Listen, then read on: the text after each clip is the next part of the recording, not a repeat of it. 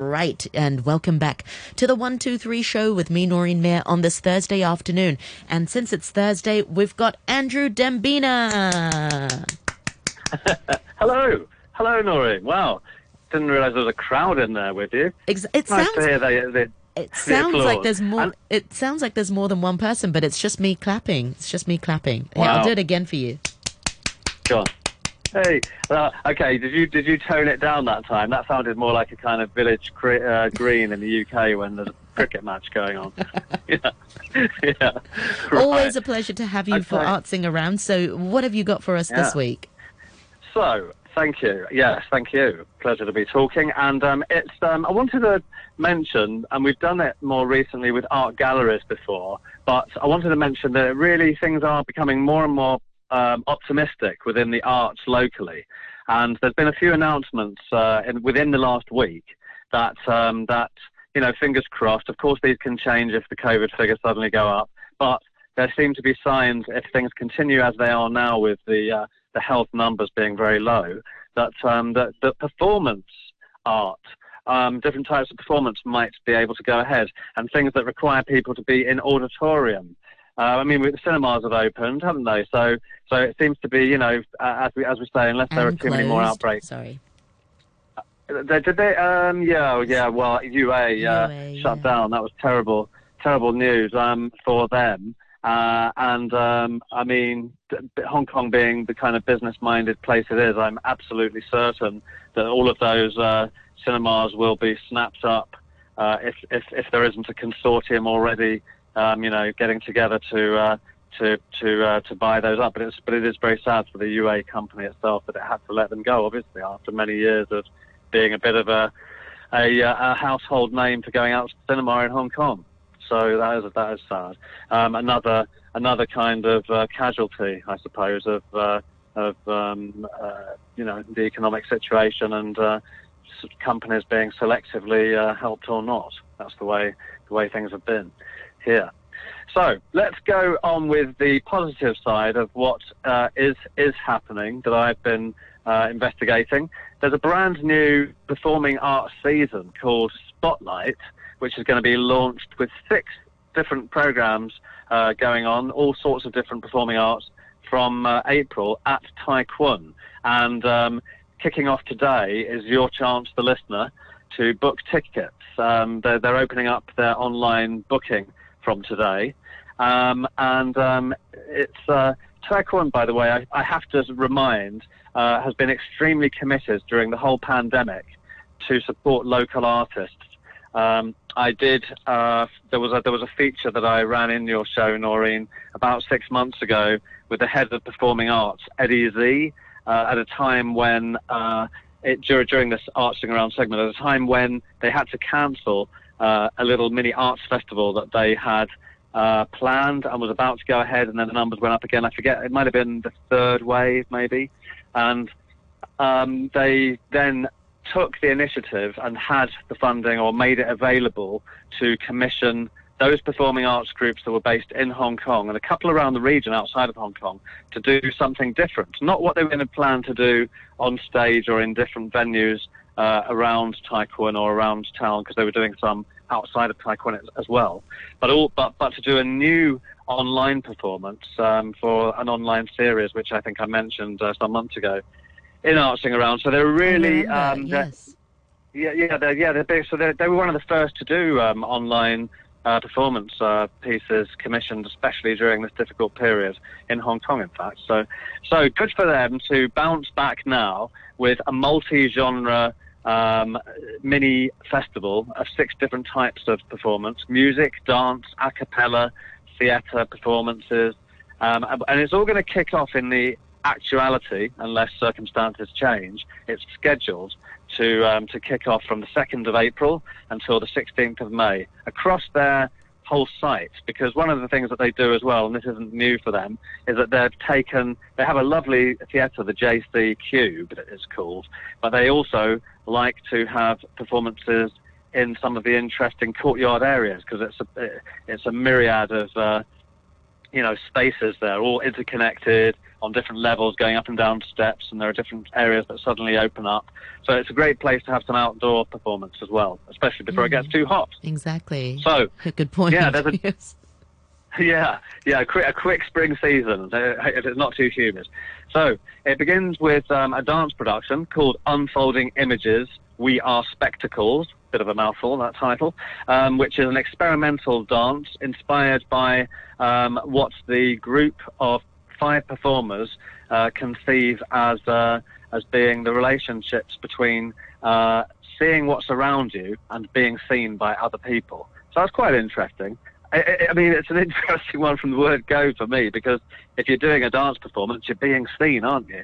But it's how do you also within your narrative, I suppose, show that difference between the dancers seeing the world around them and how they feel about being seen. Very, very arty one indeed, that.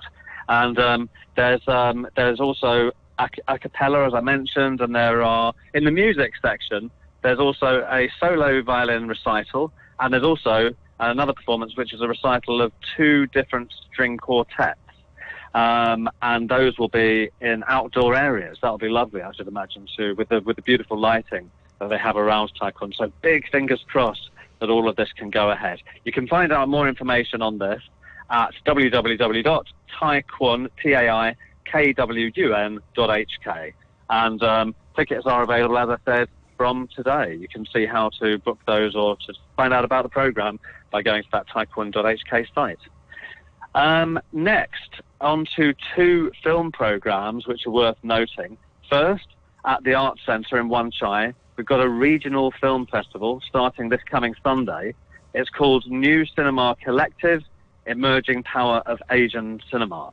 And this is not to be confused, please note, not to be confused with something that I mentioned within the last week or so, which was the Independent Film and Video Screenings and Awards, which was in its 25th year, which was on at the same time as an interesting art installations and things by the people who make the films at the Power Galleries. That is still on until the 14th, and it will be taken over. It will come down, and this New Cinema Collective, Emerging Power in Asian Cinema, will be taking place straight after the other one comes down. And it's for people who are really into seeing what kind of, not all experimental, but just interesting independent cinema around this region is going on. And you've got things like short films from with Chinese themes. There are 2 programs of 4 short films each, which are called Chinese New Visions. And so there are 2 of these, and they're featuring films not just from mainland China, but also from Taiwan, Malaysia, and Hong Kong. So it's a look at how Chinese film production companies are putting together short films at the moment. Very contemporary stuff. So that is going on, as well as feature-length films. There are going to be feature-length films being shown from Thailand and also Philippines and other parts of Asia as well. So there are lots of screenings going on until the 25th of March, starting from the 14th. And for this one, you can find out more by going to hkac.org.hk. So interesting. That was the first film festival. The second one, which has just been announced recently, is the Hong Kong International Film Festival. And this it's coming up to its 45th year, and it's looking likely to go ahead with a lot of in-venue screenings from April the 1st until the 12th, again, depending on the COVID situation, of course. As we said in recent weeks, the Hong Kong Arts Festival, as a quick reminder, which is going on at the moment, has gone all online because of restrictions that were in place, and that's the way it's doing things. But the Hong Kong International Film Festival is hoping to be using 6 different venues in Kowloon and Hong Kong Island, from City Hall to the Cultural Centre, and there are going to be some really great ones that are coming up. There will be 2 films instead of the usual 1 to be the opening film. This time it's opening films, and these both have a real Hong Kong focus. I don't know whether that's to kind of cheer us on in the kind of difficult year or 2 that we've had here in Hong Kong, But the first one is called Where the Wind Blows by director Philip Young, and that stars Tony Leung and Aaron Kwok, among others. That looks to be an interesting feature. But the second opening film, to me, sounds even more interesting. It's called Septet, The Story of Hong Kong, which is going to be due to be on, fingers crossed again, at the Cultural Centre. And it's the brainchild of producer and director Johnny To, who is a big-name producer and director in Hong Kong, who, among other films, he's produced the Expect the Unexpected, which I remember seeing in 1998, starring Simon Yam and Lau Ching-wan, and that was a great film in its day. He's done so many others, but that's just one that sticks in my mind. And so Johnny To, he works to get this done with 6 other directors to make a total of 7 short cinematic tales of Hong Kong in plenty of different eras. So the whole film is like nearly 2 hours long. That sounds pretty good, doesn't it, Noz? That does sound really good. Are you going to go see all of them, Andrew? What you mean at the film festival? Yeah. Or I've done that in the past. In the past, I actually bought the pass. You can get a pass to see the whole lot. I don't know. Actually, I'll consider it. I want to have a look through some of the other films, but there are some great ones. It's not only Hong Kong films and Asian regional ones, as and ever, overseas as well. Yeah, sure. International Film Festival. It really does trawl some interesting types of films from around the world. Another highlight of the international ones is the most recent Roman Polanski film, which was made in 2019. Yes, he's still making films. Hadn't really heard about it until I actually read what was on their roster, to be honest. It's called An Officer and a Spy. So find out more about that by going onto the Hong Kong International Film Festival website at hkiff.org.hk. There's no disrespect. I mean, if anything is respect. He's 87 years old. Yeah, Wow. yeah. Been through a few controversies in his time as well, hasn't he? Yeah, exactly. Yeah, but good that he's still making films, and at nearly 90, that's incredible, isn't it?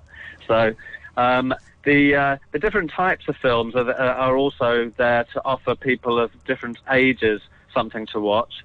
There's an animation section, for example, which is not all kids animation by any means, but if you like that genre, documentaries are covered as well.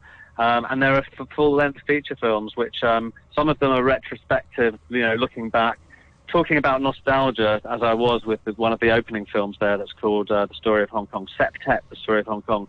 There will be a couple of spotlights, as they always do have on nostalgic films from certain directors. And this year, it's 2 Hong Kong directors. Now, we might well have seen their films before, but it would be nice to maybe see some of them on the big screen. Wong Kar-wai, big names, and Stanley Kwan. Nice. So, yeah. So that's 3 big things that are going on around town at the moment of interest. I thought I'd not talk about fine art that's hanging on the wall in Hong Kong this week, but for the last thing that I will mention for today, from Artsing Around segment, is a bit of international art news, and this is about fine art. It's about. Have you been to Amsterdam when you were in Europe for a while, Noreen? Yeah, I did. I think I went not during my university years, but I went right before my wedding. Oh, okay, right, okay. Did you go That came out really wrong. That sounded like I was going there for like a hen do or something. No, I mean, I went to visit one of my best friends who was living there at the time. That right. Really yeah, wrong. Sure, Noreen. Yeah, I gotcha. Yeah. To catch up with a friend before you got married, yeah. Right. So, well, did you manage to, in between seeing your friend, did you manage to squeeze in some art at the Amsterdam's Rijksmuseum? Have you, or have you? You might not have done, huh? No, I didn't do that. I did other things like visit the red light Leave district. it there. We don't want to know. No. Okay. I mean, we went there just to have a look, and it was fascinating. But perhaps that's a topic for another time. Yeah, I mean, I Right. didn't. Okay. Again, this sounds really wrong. Everything is coming out of my mouth. But my point is, no, I didn't go visit the art gallery. Okay, go on. Okay. I'll shut up now. but there's something that's been announced this week, over the last few days, is that the Rijksmuseum, which is the kind of it's the most historical of collections in the whole of Holland. It has paintings going back to more than a few hundred years, a few centuries from Holland itself.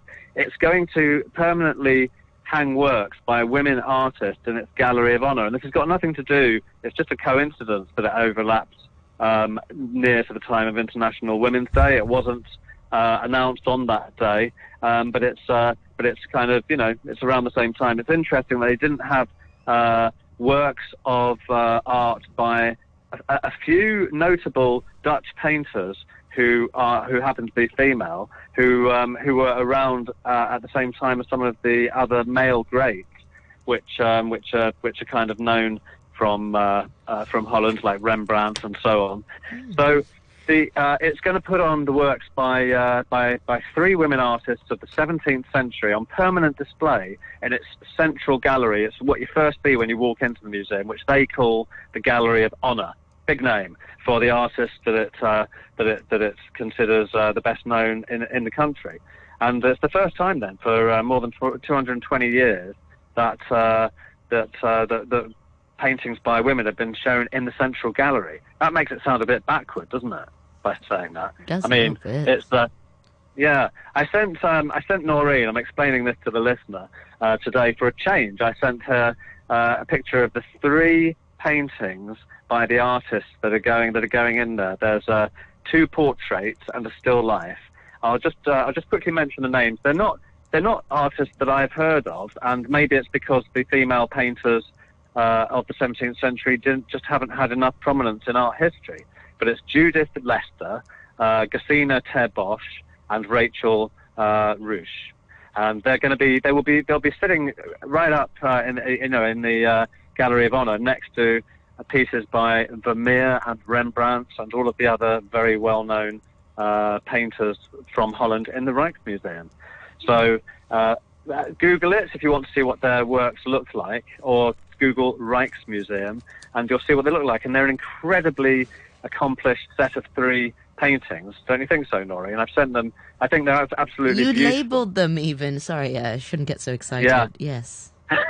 I never, Noreen's saying that, listener, because that's the last thing I ever do is label a picture. I used to some years ago, but then I've taken to a kind of I'll explain it when I get to it kind of tactic. And apart from this one, because I wanted to distinguish between the three, my favourite of the three paintings, and as I said, there's two portraits and a still life. I'm not a massive Can I still guess life. which one is your favourite? Yeah. I think it's the Serenade. Okay, the Serenade is a picture of a, I think it's a man playing a lute, which is like, sort of a short guitar that looks a bit like a banjo with an extended sound box. I love that painting because it's a character wearing what I think is a kind of, a bit like an American raccoon's hat, but without the black and white stripes. It's in dark brown, but it's the expression on his face. The man who's playing this lute looks like he's almost entranced by the music that he's playing. Do you like that piece, Nori? And that's by Judith Lester. I really like that piece because he really is. The portrait really captures his joy and just the happiness he is when he's serenading or playing the music. I like the other two that you sent me too. I really like Still Life with Flowers in a Glass Vase. From 1690. Yeah, that's by Rachel Rowe. Yeah, by Rachel Rowe. That's beautiful. That's my favourite. That's my favourite. I should have thought that flower arrangements and all. Oh, but normally still life would not be. My favourite kind of art is figurative art with the human figure, and so I wouldn't. It's just that I find the bright optimism and beautiful detail that's been done. It's like a botanical study. It's a lot of very fine detail. Given that it's an oil painting, that the artist Rachel Roush has laboured over this.